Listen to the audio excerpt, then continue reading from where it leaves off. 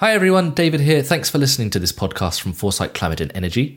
If you like what you hear and want access to more of our fascinating in-depth content on the energy transition, you need to subscribe. You can try us for 30 days for just €29, which will get you full access to our website and app. We also have a wide range of subscription packages to fit you or your company's needs. Follow the link in the show notes or go to www.foresightdk.com/subscribe to find out more.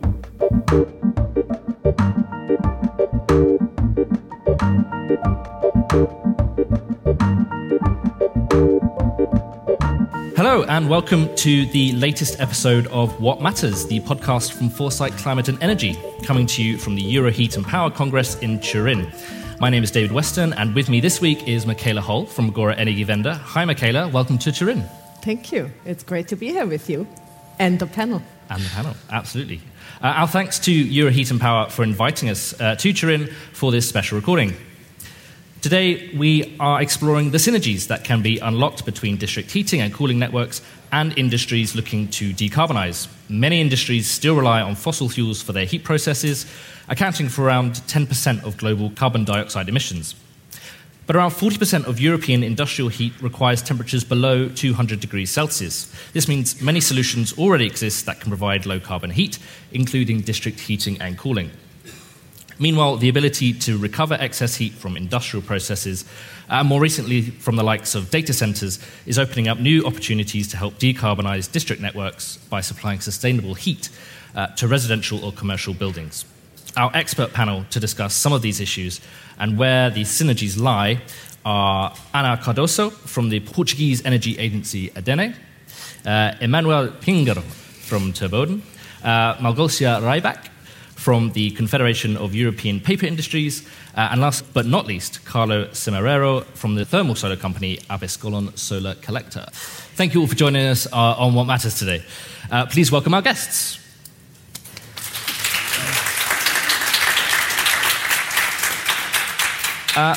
The session is titled Unlocking Synergies Between District Heating and Cooling and Industry Decarbonisation. Anna, maybe I could come to you first. To what extent are industries benefiting from district heating networks today? Is it a common thing, or is there a lot of capacity that can still be utilized? Yeah, first of all, thank you for having me. Actually, there's a lot of waste heat that is not being used. So this is a huge potential that is being unaddressed and should be somehow started to be considered when you do energy plans, when you start talking about district heating. This is something that should be included from the start. Yeah.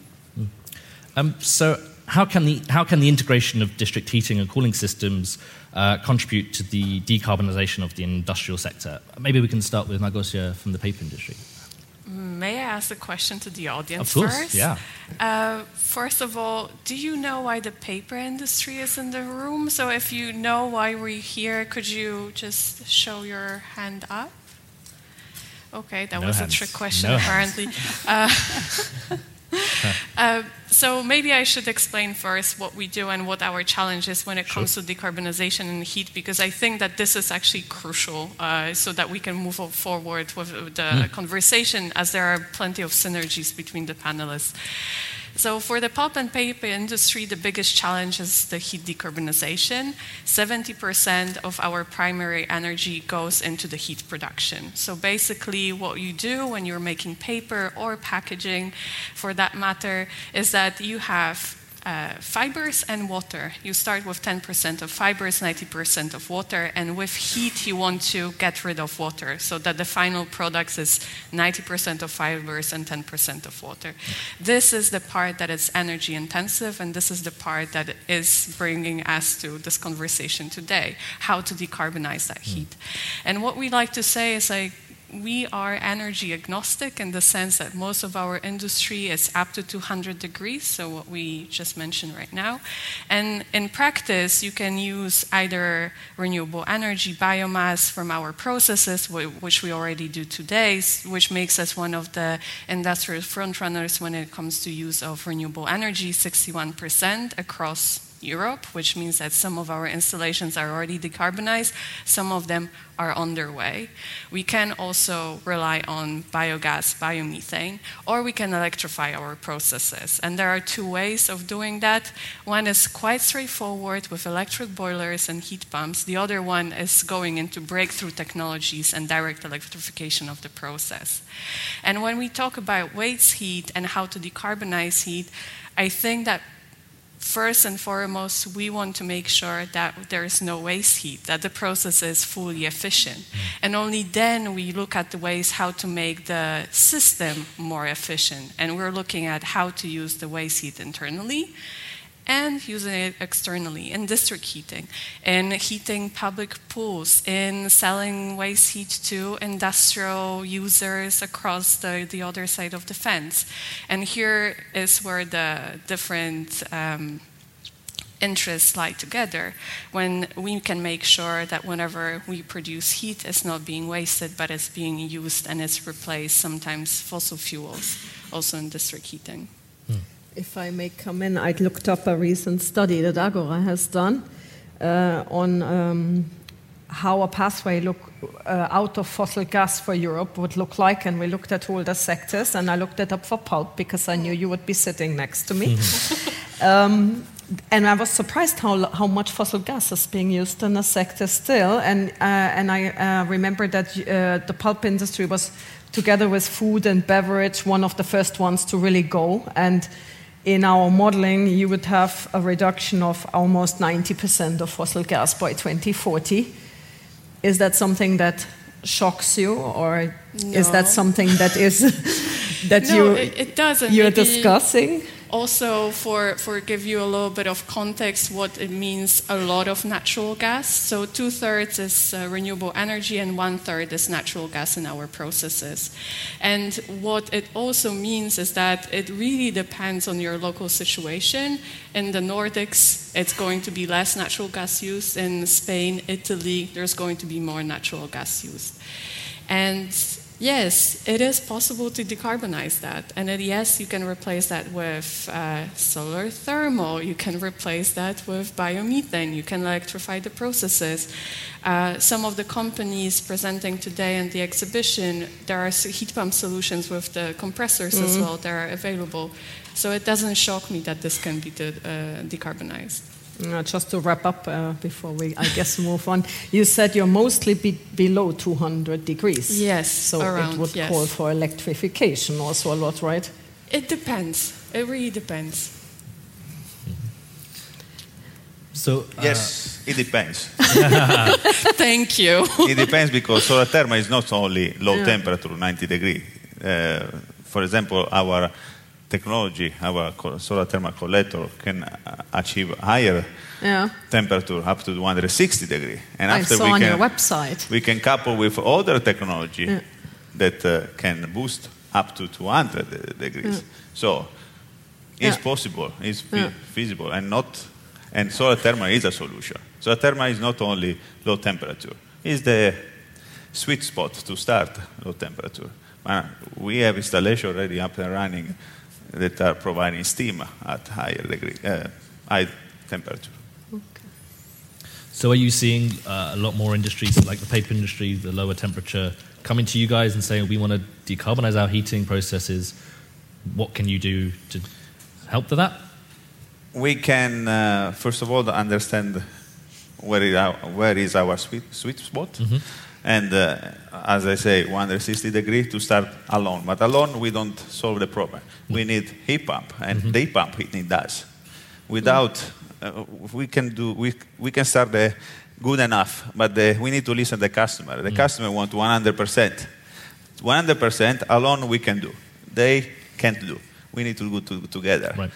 And this is how we need to cooperate, starting to listen to the customer and providing a combined solution. And solar thermal is the first step that will not be a regret choice, because it's the only one that gives the stability of the price and the energy production for the next 25 years without changing the price. You already now, today, know how much you will pay for the next 25 years. and after a heat pump will support to decrease the decarbonization with a little bit more instability of price, because electricity, you don't know how much it will cost in 5 years, in 10 years, but they can support to decrease the decarbonization. May I make an observation? Well, an observation I made during the whole day, which I didn't know, that apparently there's always a discussion electricity versus thermal here, which surprised me a lot because I spent way too much time on hydrogen panels, and I can tell you, you have to get your priorities right. I mean, it's district heating versus hydrogen and gas. That is the discussion. So I'm so surprised that there is so much emphasis on. I think you want to be too perfect. I mean, you have no idea where the policy priorities at the moment are. I mean, it's very nice to find the ideal where exactly, but I think you have to go together and just make the case for district heating, first of all.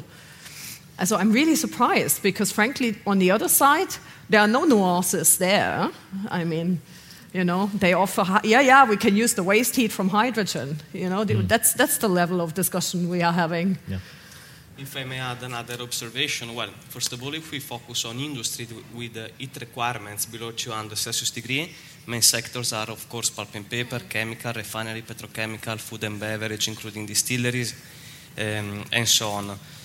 Such kind of industries, for sure, are reliant on fossil fuels. And as of today, I think all the capacity is made up by combined cycle by means of gas turbines, steam turbines, or natural gas boilers. And for sure, for instance, we as Turboden are OEM for customized large heat pumps, and we can produce up to steam at 200 Celsius degree. However, I must say that some companies, for instance, pulp and paper players, in the past have installed combined cycle, and a relevant part of the group company's revenues come from the sale of electricity. As a result, the input data for us, the consumption of electricity, depends on the cost of the electricity in the market.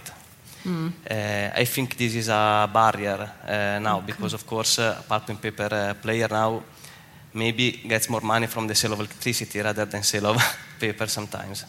Sometimes, yes, this is true. But that only shows that how integrated we are at the end of the day. That it's really, well, first of all, we produce pulp and paper, and that's our main business. But it also shows how much potential there still is for our sites to produce more renewable electricity or heat on site, sell it to the grid, or sell it to district heating. And this potential is still there. That's for sure. So what are the main challenges then facing industries wanting to decarbonize? Obviously, we've spoken about thermal solar and heat pumps, and these technologies are there, and that can come in, especially for low temperature industries, many of them. What are the barriers? What's stopping them from making those investments? Part of it, I wouldn't be a public affairs professional if I wouldn't say that it's policy stability. So having this long-term insight of what are the priorities and what this policy framework is going to look like, that's first challenge. And hydrogen. 10 years ago, you probably didn't appear on so many panels talking about hydrogen. So that's another... It was shale gas at the time. You see? So priorities change faster than we change jobs. And then that's first. Second, last year showed also when it comes to electricity price, energy prices, that's quite unpredictable, and still companies struggle, some of them, especially small-sized companies, with the visibility of the price.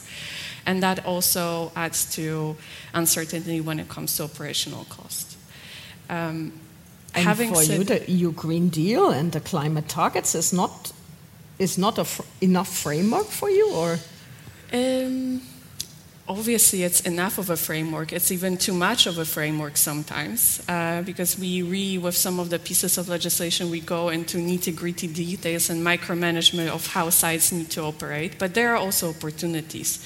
If we look at the Energy Efficiency Directive and this idea of making sure that you map municipalities and their heat needs, this is something that is certainly useful. We also like that a lot. Yes. So that also gives you a possibility to see where the untapped potential is for some of the sites. Certainly, that shows the way to go. As an industry, we are committed to climate neutrality by 2050, but still, on a certain level, there is going too much into details, telling the sites how to operate. And it is true that sometimes it is difficult to come across to get across a message that is more nuanced, like in our industry, when it's really localized, and it depends on where you are and what your infrastructure around is. And when I say it depends whether you electrify, it depends on the infrastructure as well, and how developed the grid is. If we are going to connect to district heating, maybe there is no connection to district heating. Maybe there's no district heating at all operating, like we just discussed before in Portugal. So there is still a lot of work to be done. When it comes to barriers, I think that in these last 4 years, everything happened. We have a pandemic, we have war, we have energy crisis, maybe stop. But the thing that didn't change is the approach of the supplier and the customer to move fast. Yes, we have a long-term target with short-term goals. It means that we want to decarbonize 2030, 2040, but still we are looking the bonus of next year. And this doesn't help to move forward. So time is the barrier. Right. We, as a supplier, customer, as an end user, we need to change the methodology to approach this decarbonization. The customer can't stay 1 year with the offer on the table that with the target price that they want to decide and to move for. We can't take 6 months to make a feasibility study. We need to be faster, in both sides. So for me, the technology are ready. Many. Hydrogen is not ready, but many others are ready. But we need to change the approach. And even if all these kind of big things happen in the world, we didn't change our approach. So we need to wait ET to come to the world, the Earth, to change or what? But we need to change the approach. Right. Yeah, I fully copy what Carlo was saying. Actually, maybe last year there was this sense of urgency, but related to the cost of the electricity rather than the environmental aspects, right? Yeah. There are some technological solutions that are ready to go, viable. So why we should not implement it right now? I fully agree. So what you were saying is like we think short term, our customers think short term, and that has to change. So what would we need then? And then we were talking before quickly. I have a feeling that, and you mentioned it already, this having municipalities to start heat planning, which is now was adopted in one of the EU provisions. So this will become law soon in every municipality. I was thinking we should quickly move on to an integrated energy planning, because only heating isn't enough, and that was very clear also in the previous session on balancing, right? That you need to integrate the electricity, the gas, the heating, and the district heating. So if I may, I would like to hear from you if you would agree that that's really the missing piece, because I was wondering when I read our title, okay, where do these advantages, liaisons, where do they meet on which app? You know, you have ENTSO-E's planning electricity, you have ENTSO-G gas. So first of all, not so much focus on the local level, which is, I think, one minus. But so how do they get together, and what needs to be done that's not just a one-off in, you know, the case studies we see today, but that it actually happens everywhere? I guess it's for me. At least you should also reply, yeah? Yeah, so yeah, that's an important part. We need planning. And here I'm from the Portuguese Energy Agency, but I have another hat, which is the Embers project. So this European-funded project intended to construct a tool, a platform, to match heat donors with excess heat with sinks, which are the benefit, the ones that need heat, such as buildings, industrial parks. So here we try to at least somehow plan where the excess heat could go. And this platform gives you the technical solutions to implement, as well as several business cases. So tools like this, not only Ember's platform, but other similar tools, can be used firstly as a feasibility study. So the first step to actually know if it's interesting to construct a new DHC network in that area. So is there enough excess heat? The surroundings, are there buildings, schools? So does it make sense? And the other, of course, is to make a strategic analysis. So our case study, Advantageous case study, we are not an industry, we are an energy agency, but we manage lots of data. So we have data from the National Energy Performance Certificates, the APCs for buildings, which were our sinks. And we also manage the intensive industry program. So industries need to report us their annual consumptions and to establish reduction targets. So this is mandatory by the Portuguese law, but comes from European legislation. So we do these two databases and crossing it for an area. In our case, it was a very region. You don't know, it's like in the north part of the country, and it's a very industrialized area. So we crossed these two databases, the sinks and the sources, so the excess heat and the needs. And it was possible to perform a quick strategic analysis plan to see if in that area we considered 6 sources, so 6 industries, 6 clusters of industries. Actually, there are more than 6 industries there, and more than 120 sinks, which do not represent buildings, they represent like quarters, so it's actually a large area, to check if it could make sense to establish there a new DHC network. Of course, in Portugal, our concern is not heating homes. Most of the time it's cooling homes. So it's a bit different from the Northern European countries. But we still have, during the winter, we still feel cold at homes. Our homes are not prepared for the winter. Even though it's not a very harsh winter, they are not actually prepared. So, and we talk about in Portugal about energy poverty, which is something that is also being mentioned in European summit. So this is an issue for us.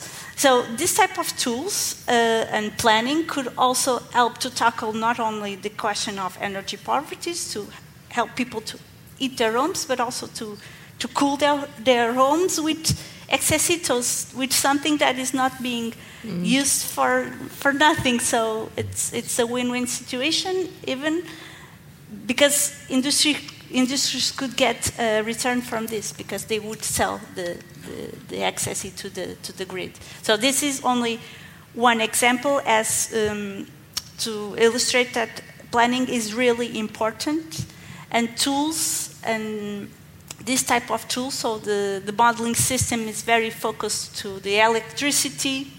So, but I think the modeling system should also be focused on heat and excess heat if we want to decarbonize and go forward with this. And hope to have answered your question. Yeah. Are we going to see, we're talking about planning, so does that fall into kind of urban planning as well? Are we going to see industrial clusters springing up where there's maybe a high temperature industrial sector, steel or cement, next to a paper plant perhaps, where you can use their waste heat in a sort of integrated heat network? Would that be maybe boosted with a heat pump or some additional thermal solar or something like that? Could we see those sort of business models sprouting up? I'm sure that it already exists. Because in our industry, what is also beautiful about it is there are plenty business models. So we not only sell heat, we can also buy heat. What we see emerging more and more is heat as a service as well. What I can tell is certainly that we are selling heat to industrial size. So in Belgium, we have an example of a paper mill that is selling waste heat to a nearby Volvo plant when they use the heat for heating the offices and the painting booths as well. and the regulation and the markets in place for that to happen, and it's a fair distribution of funds and things like that? It really depends. I mean, for the solutions such as heat as a service, I think that is in some member states is still uncharted waters, and it still requires a learning curve to be able to implement those models. But yes, I mean, the selling waste heat is not something innovative at all. No. And if I may add, it is also starting to exist also between industries and district heating network. For instance, we as Turboden, we have started up in the last weeks a 6 megawatt thermal large heat pumps in a steelmaking factory in Brescia, where our headquarters is, where we are basically exploiting cooling water of an electric arc furnace in the mill to produce pressurized water at 120 Celsius degree required by the nearby district heating network operated by the multi-utility in Brescia, which is HUA. As a result, we are already, from a technological standpoint, it is already possible, and also from a planning standpoint, is already possible. Of course, it is just an example, so we can do more in these kind of applications and implementations. In China, there are already this heating network that are providing industry. So sometimes when we are offering to our industrial customer our solar thermal solution, they say, can you compete with the district heating? They have already the best solution. But the important part that the district heating in China are also powered by solar thermal. So there they have how solar thermal can support a district heating network, and all the infrastructure and everything is already in place there. Right. It's a model to follow for us, but they didn't have a space. They had a lot of space, so and basically they start from scratch. Sure.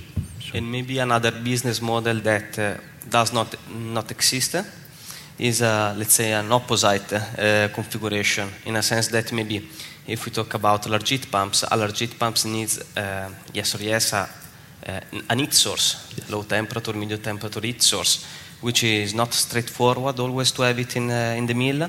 And of course also the COP, the efficiency, is higher when the heat source temperature is higher, meaning that a potential synergy between district heating networks and industry is when maybe the district heating provides the water, hot water, to an industry as a heat source for a large heat pump to then at the end deliver eventually steam.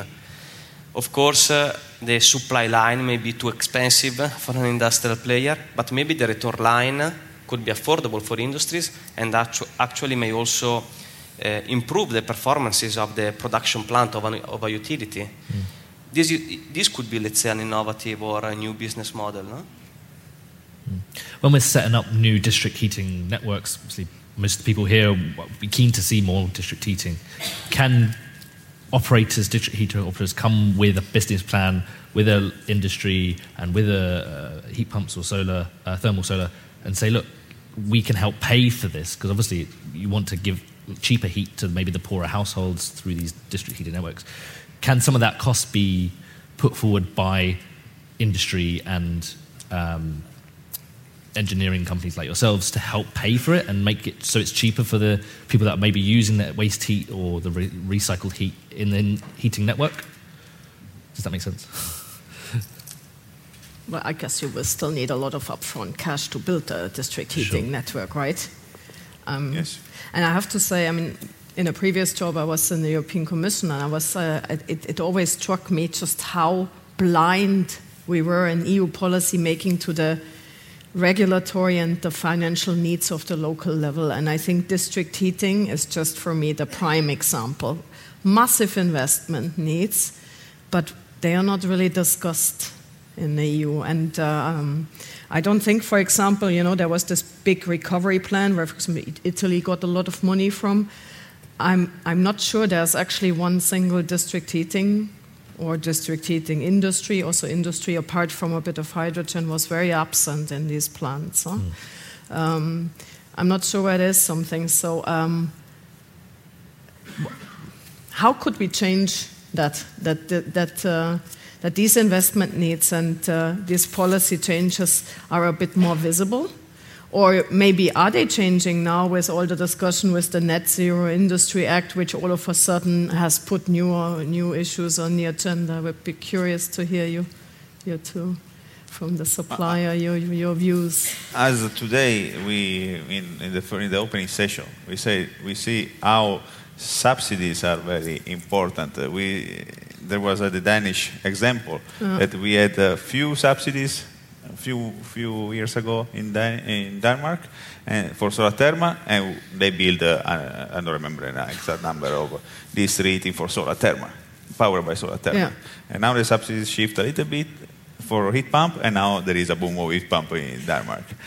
In Italy, we have a conto termico that has a cap of installation, but we are receiving some inquiry from district heating network for this cap of square meter of solar thermal.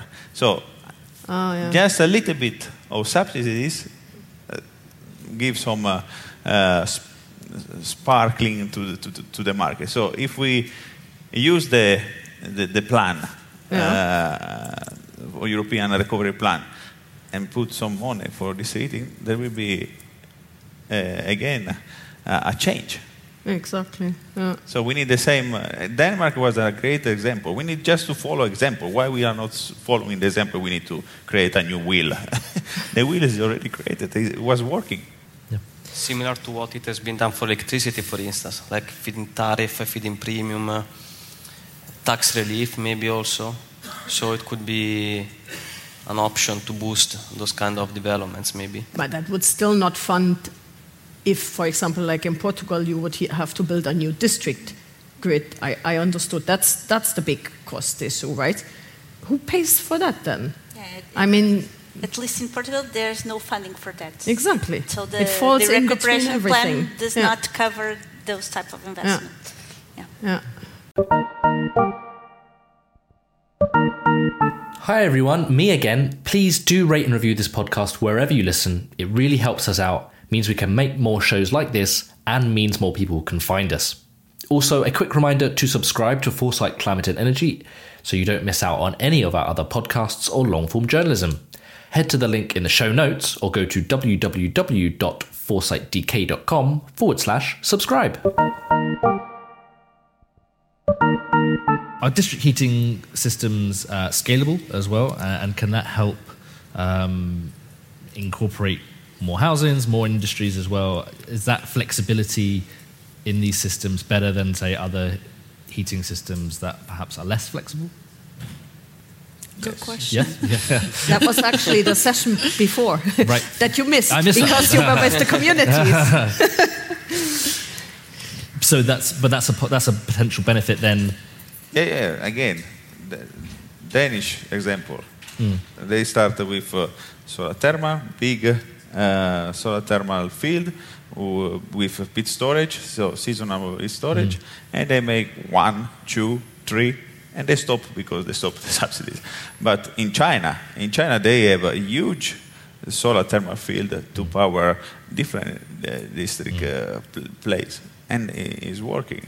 And I'm talking just solar thermal, but after there are all other waste that you can recover the waste, heat pump sometimes. So everything is scalable. If there are the conditions, we have the technology. It's the approach, and maybe some help from a little bit of help from the policy maker. Still, what I don't see happening is that the waste heat that we have in the power and industry sector, which is, by the way, enormous. I read somewhere, if we were to collect the waste heat that comes from these two sectors, we would be able to replace all fossil gas in buildings in Europe. That's the amount of waste that is not used. So something substantially must be missing, because, it was always dumb not to use it, but I guess after the war it's even, but still, is this happening? And then why not? Why is there all this waste and nothing is done with it? I think that there are two ways of looking at it at the end of the day. And going back to the first, one of the first things that I mentioned, because it is true from one side that there is a lot of waste heat that is not being used.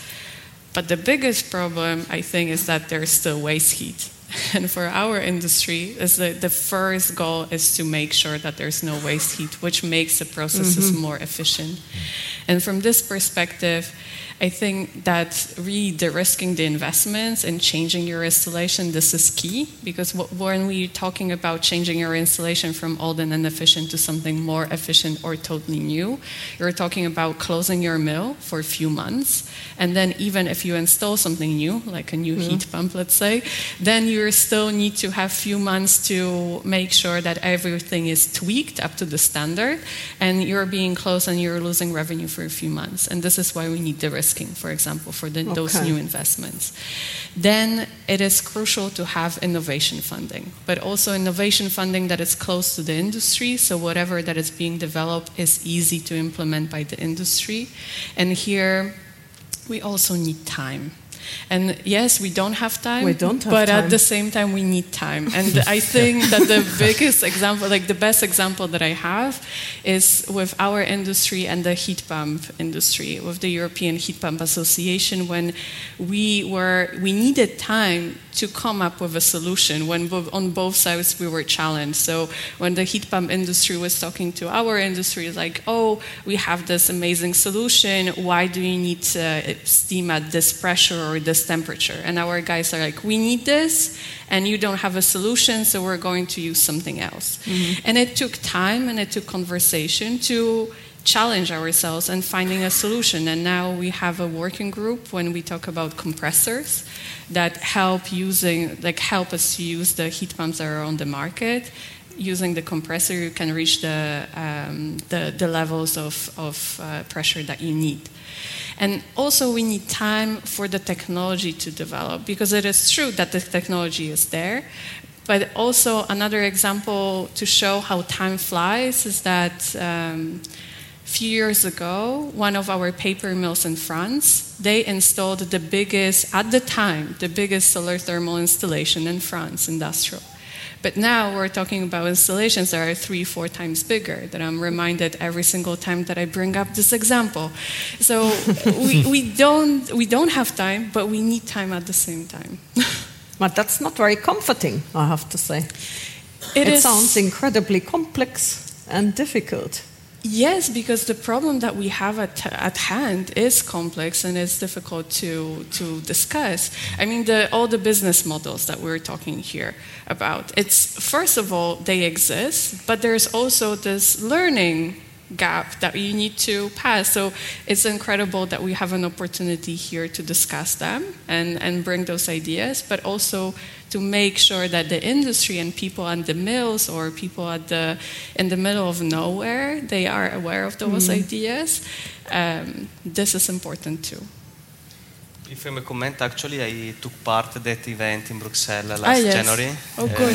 Confederation of European Paper Industry together with the European Heat Pump Association. I don't fully agree with the fact that we need time. I mean, actually as Turboden, we are executing a project in a pulp and paper industry in Northern Europe, where basically the heat source available is a low temperature one, witnessing the fact that pulp and paper industry is way efficient. So we have a heat source available at, let's say, 20 Celsius degree, and the need is to provide the superheated steam at 170 Celsius degree. So the temperature lift is huge. However, we designed a solution, a configuration made up of a large heat pump plus a steam compressor, meaning that the technological solution exists. Coming back to my previous point, I think it cannot be replicated everywhere right now because it is not convenient for the players, for the industrial players. Because if they are selling electricity not even and they need that. 6-7 megawatt electric as input, the electricity costs a lot because it is worthy of the value of the electricity in the market rather than the electricity they are generating, they are producing. I mean, I have to say, I am a bit shocked that we are in 2022 and you say, yeah, we need a working group and we need to look what these heat pumps are. Oh, you were not there in the room. I mean, now it sounds like super easy, but well, I mean, this is how those things are done. Like well, even we're a bit late in the process, even no? this, like, no, like really, if you were to tell 3 years ago our guys on both sides that we're going to have that event and we're going to design those solutions, they would be like, good for you, crazy idea. So it really, I mean, I think that we're in a room when we are full of bright ideas and we know what the possibilities are. But it also takes a momentum to build. And when we talk about the pulp and paper industry, I would disagree slightly that the challenge is that we're selling electricity. That's not the challenge. The challenge is that there are no two identical paper mills that are out there in Europe. That's true. And then for every single one of them, you need to design a new solution. And there's nothing that you can take off the shelf from IKEA and put in the paper mill and install and everything runs smoothly. And I think that you have the same experience as well. That it's not even about geography. It's really at the industrial side. However, to conclude this point, actually our mission is to design a customized solution depending on the project. So in any case, a different mill with similar condition, we will start from scratch with the design of the unit, of the optimal configuration from a efficiency standpoint, but also economic standpoint. At the end of the day, the customer, the client, the pulp and paper player will run a business plan. The payback time is maybe beyond 7 years, and they will not do the investment. And I agree with them. But the point is, what is the final goal? I mean, to decarbonize the sector or to make money out of an investment? So it's not, worthy to say we want to decarbonize the sector if they are just doing an investment that has to be repaid in, let's say, traditional number of years, right? I think those kind of investments should look beyond, But there are also different methods to calculate payback time. So what I'm trying to say is that it is great that we have an opportunity to talk about decarbonization. It is great that we have an opportunity to exchange the ideas, exchange the experiences. But it takes more than this room to move forward. And it takes more than one technology to decarbonize any industry. That's for sure. And what I want to support her point is, thanks God that they have in 2020 a group that was looking this, because we work a lot on food and beverage. It's far away to have group discussion. Oh, I remember after the crisis, thanks the that German they have brewers, 2022. what do we do without the gas? We're lost. Yes, but the good things, coming to the first point about how we can reduce the waste, what we are seeing that after that, us as a supplier, we are now telling to the food and beverage that is not existing a silver bullet, because each plant, for each different brewery, they need a mix of technology. Yeah. And solar thermal, by the way, is the no regret choice to go. But what is happening is that they understood that they need to change the methodology, the approach. Exactly. So now everybody is, 95% of the plants of food and beverage are powered by boilers. Producing steam, 8 bars that they never use. So what they are doing now for the greenfield, they are starting to involve us to say, okay, we will run with pressurized water at lower temperature, and there you start to reduce your heat load and maybe the waste. So the change of methodology of how you engineer your future plant is coming. But what do you do about your 200 plants that you are still producing? You would need some type of technical support. Yes, and we are there, and we are here. But In these 4 years of where everything happened, they understood that their energy manager were too few to understand all these things that they still cannot. is not. Yeah. And they start to outsource this problem of heating. They were very pleased to put PV for 10 years. Yeah, we are green. And the tank of LPG was entering the doors to power the boiler. But now they realize that heat is 50%, no, 70%. 70%. Exactly. And don't have the resource to study. They don't have the resource to implement. And now they are knocking it to our doors.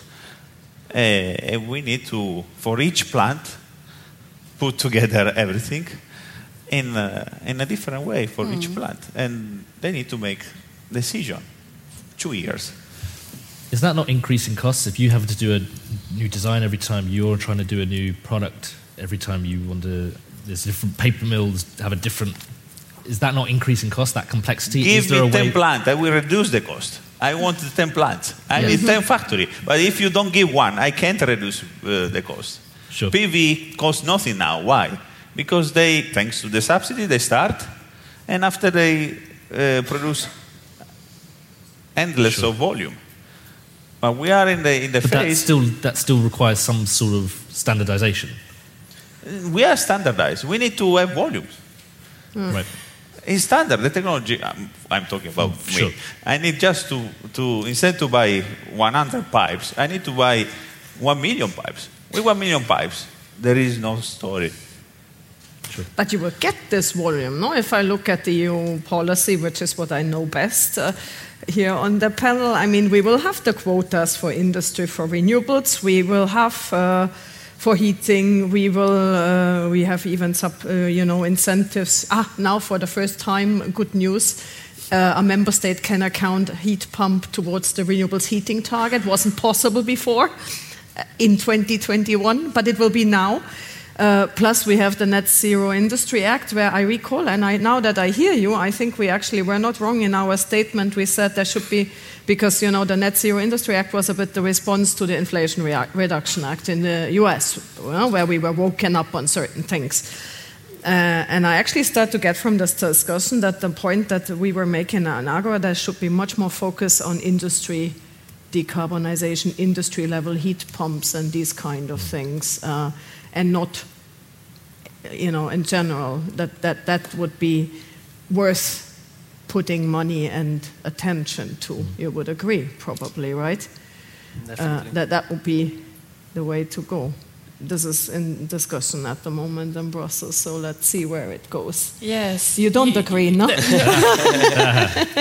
It's not that I don't agree. I just, when we looked at the Net Zero Industry Act, we see a gap there in the approach. It's this act doesn't really create the market and the outlet for all the technologies. So what you're seeing there is faster permitting for the production sites, but it's not faster permitting for the industrial sites to implement those technologies on site. And what you're seeing there is the support for the production of the heat pumps of PVs, but you don't see the support so much for the deployment and creating the market among the end users. And this is something, what we're missing is this whole value chain approach. There's nothing wrong in producing more heat pumps PVs because we need them. But what we're missing is a faster permitting process for the industrial sites, where we see that, for example, last year, we did a study looking into what is the potential of the industrial sites in the pulp and paper industry to produce more renewable electricity and more renewable heat, because we already do that. We already produce the renewable heat with waste and residues from our processes. There are places that already build solar thermal plants. There are places where you produce biogas from waste and residues from the process to a certain extent. There are places that want to be electricity self-sufficient with the PVs on their rooftops. But in the Net Zero Industry Act, we don't see support for those kind of projects. It sounds like a very complicated subject, very complicated projects to implement these technologies and for industries to create synergies with district heating. is it just simpler for industry to tap into the natural gas network and cheaper and easier to do that at this point, just currently? For a very long time, Yes. in many places, yes. So how do we incentivize industries and technology providers? How do we incentivize them to get away from that gas and to make the difficult step and to confront the complexities? How can we incentivize that? Well, Agora proposed a phase-out date for fossil gas below 500 degrees by 2035, for example. That would give you investment certainty, right? What does it mean in practice? What does it mean in practice? What does it mean in practice? Yes, what does it, like this target, what does it mean in practice? Well, it means in practice that you have a clear endpoint, like we've done in other sectors, for fossil technologies, and you have to switch. What is a fossil technology? Well, it's a trick question, no? But what I'm trying to get with this question is, for example, if you have an industrial site that switched from Alden efficient system to new CHP system, that it's not going to be phased out in 5 years. It's going to stay for more than that. And most probably it's going to stay after 2035. And then just because you're running on natural gas today, it doesn't mean that it's fossil technology, because we can switch to biogas and they're all biomethane. hydrogen ready, right? On hydrogen, it's funny conversation when it comes to our industry, because again, we're talking about lower heat temperatures, and where we see there's maybe niche within our niche. There's one production process for the tissue where we see that there would be interest in hydrogen. But why would you burn hydrogen if you can electrify your process? Yeah, that's a good question. Electrification of your process, it's far more efficient than going to hydrogen and from hydrogen to burning or the electricity again. Coming back to your question, what is fossil? Cogeneration for us would be fossil too, and according to our analysis, a lot of them will reach end of lifetime also quite soon, so they would have to be phased down and not replaced. Yes, but if you have a production site that have access to biogas or biomethane, that's all. Be able... we are deviating here, but also not necessarily to cut a long story short. Carlo. I don't agree about that it's complicated.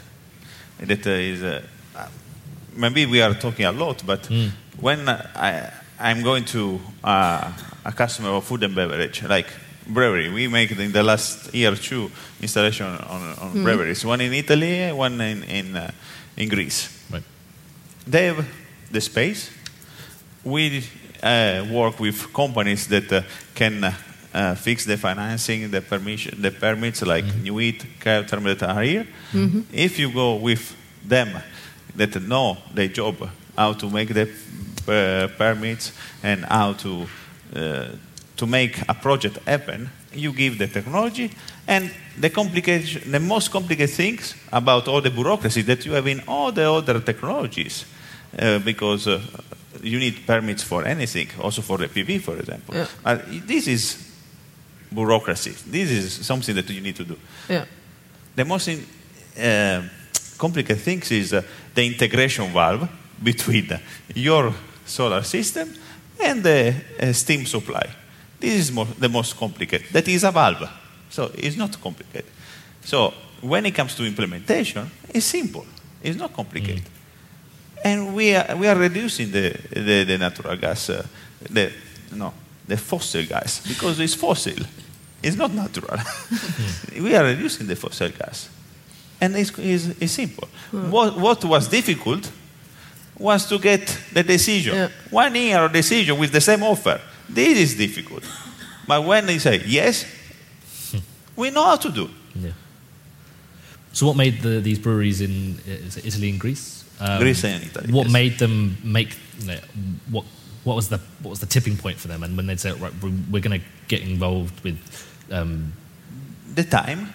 Sure. If you look the ESG report of Carlsberg, published 1 month ago, they are still having long-term target, 2030, 50% of decarbonization. Right. They have 170 plants around the world. They do anything about the heat. They need to report to their stakeholder that they did something. And Absolico was on page 10 of 173 pages. Because they need to show. And they need to act. And they're still too slow. Okay. Yeah, if I may Yeah, add, please. I'm a bit aside of this conversation because I do not represent industry, neither the providers. But me neither. No, David. But what I can say is I think that the most important is to have a clear path and a clear legislation from European legislation, from national targets. We need where to go. So I think the first step is to have a clear European legislation that can be converted into national legislation and have a clear plan to decarbonize, to introduce something new in industry, to do whatever. But the first step must be to have clear targets and clear objectives, whether European or national. And would that help with the level of bureaucracy that comes along with it? I think so, because the first thing is when you have to do something, you'll do it. Sure. Whether you want it or not, you have to do it. So I think for sure it will help, yeah. Are there any questions from our excellent audience to our panelists at all? Just one over. Oh, there's two. Perfect. There's just a microphone coming to you in a moment. Hang on. There you go. Thank you. Okay, a little provocative then, but if you have those offers with solar thermal and heat pumps, is the paper industry willing to pay 1 cent extra for the energy if they get fossil free? So I'm finishing a master's program, MBA, and we were asked what is the one thing that we remember from that program, and as the answer, it depends. And it really depends. I cannot say for the entire industry and for every single plant if they are willing to do so or they are not willing to do so. What I am certain of is that we want to reach climate neutrality by 2050, and there is a pathway that leads there, and that includes access to affordable clean energy. And this is something that we need, and this is something that we repeat as a mantra on every single panel with every single politician. And just on the flip side of that, if things like a carbon price comes in, the European emissions trading system increases up to 100 euros per megawatt hour, is that sort of financial incentive going to help? Help is a strong word. Help is a strong word. It changes things for sure.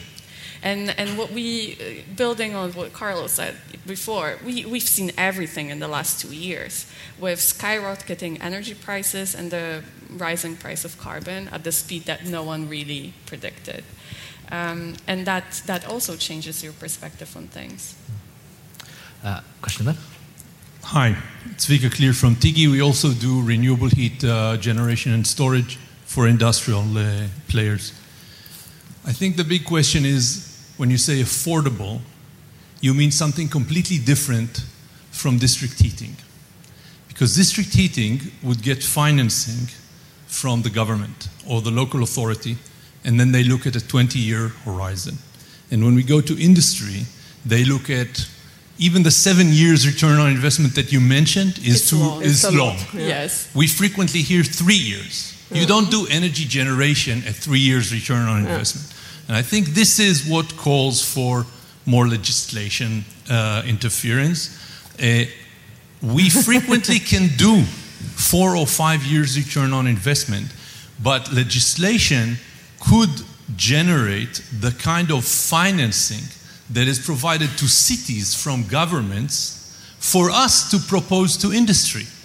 And then all of a sudden, affordability looks different because I can propose heat as a service, which is now difficult for me to finance because these systems are not as big as cities. It's a $1 million system. It's hard for me to finance. And I think legislation can help us. You know, sometimes it's a 1 million, sometimes it's 10 million, but it's not 100 million, like banks are happy to finance.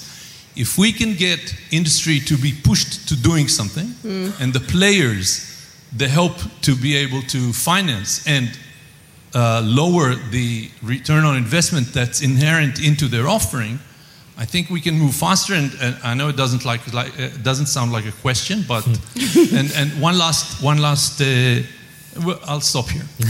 All right, thanks. Did you want to come back on that? Yes, I wanted to come back on this. Maybe it's rude to answer a question with a question, but do you know where those 3 years are coming from? Where it's 3, not 4, not 2.5, but it's 3. I'm not sure. Frequently, industry will not have all the information that you may have as a very big industry. And I will be told things like, who knows what the available technology will be 3 years from now or 5 years from now. And then if I want to switch, I can't because now I committed to something that is 10 or 15 years forward. I'm not sure what these 3 years... I think maybe the 3 years are coming from the legislation. Not in many places that I've been to. In my industry that is exposed to the ETS, that is benefiting in many places from indirect carbon cost compensation, we can have that conversation offline. Okay. But I can assure you it comes from the legislation, the 3 years. But I think it goes back to the extra 1 cent. The question of affordability is how long into the future do you look? And is it financed or is it just all the investment coming back from how much money you will save from the gas that you don't burn within 3 years? And that's a very tough... The point here is approximately a third of all the energy in the world is industrial, and 2/3 of that is heat, or even 75%. So that's like 25% of all of the world's energy is industrial heat. And it's not supported enough through legislations because some of the points that I made, and I think it can be helped. Thank you. Carlo. I think that we need to also look on other way around. Again, it comes to the volume. We can get 1 million to Seppi, to Carlsberg, but not if we look one factory. We need to look 10. Give me 10. I can give 5 cents cheaper than what we are paying now, and I can go to the bank. And this is our business model. We are going to the multinational and say, we work with you, we start with 1, you say okay, and after we go to 100. Are you ready? Because we are ready.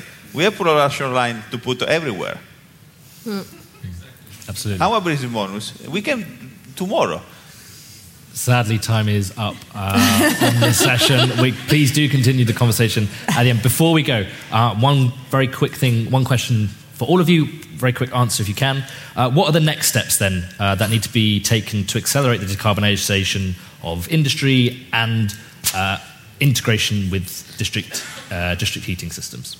I think it is necessary to create new business model, new interactions, waste it from industry to district heating or vice versa.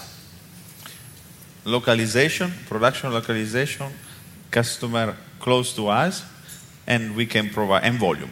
And there we can beat fossil gas. Yeah, for me it's a clear strategy and know where to go, so that's it. Implementation of legislation and implementation of technologies. Clear strategy and what the audience make industry do certain things to have a business case, I would say. Absolutely. Thank you so much. That's all we have time for. Please give a hand to our fantastic panel. That's all we have time for this week. My thanks to Anna, Carlo, Magosia, Emanuela, and of course Michaela. If you have any thoughts or questions about anything we've said on today's podcast, you can tweet the show at WhatMattersPod or email us show@whatmatterspodcast.com. Thank you all so much for listening and see you all again soon.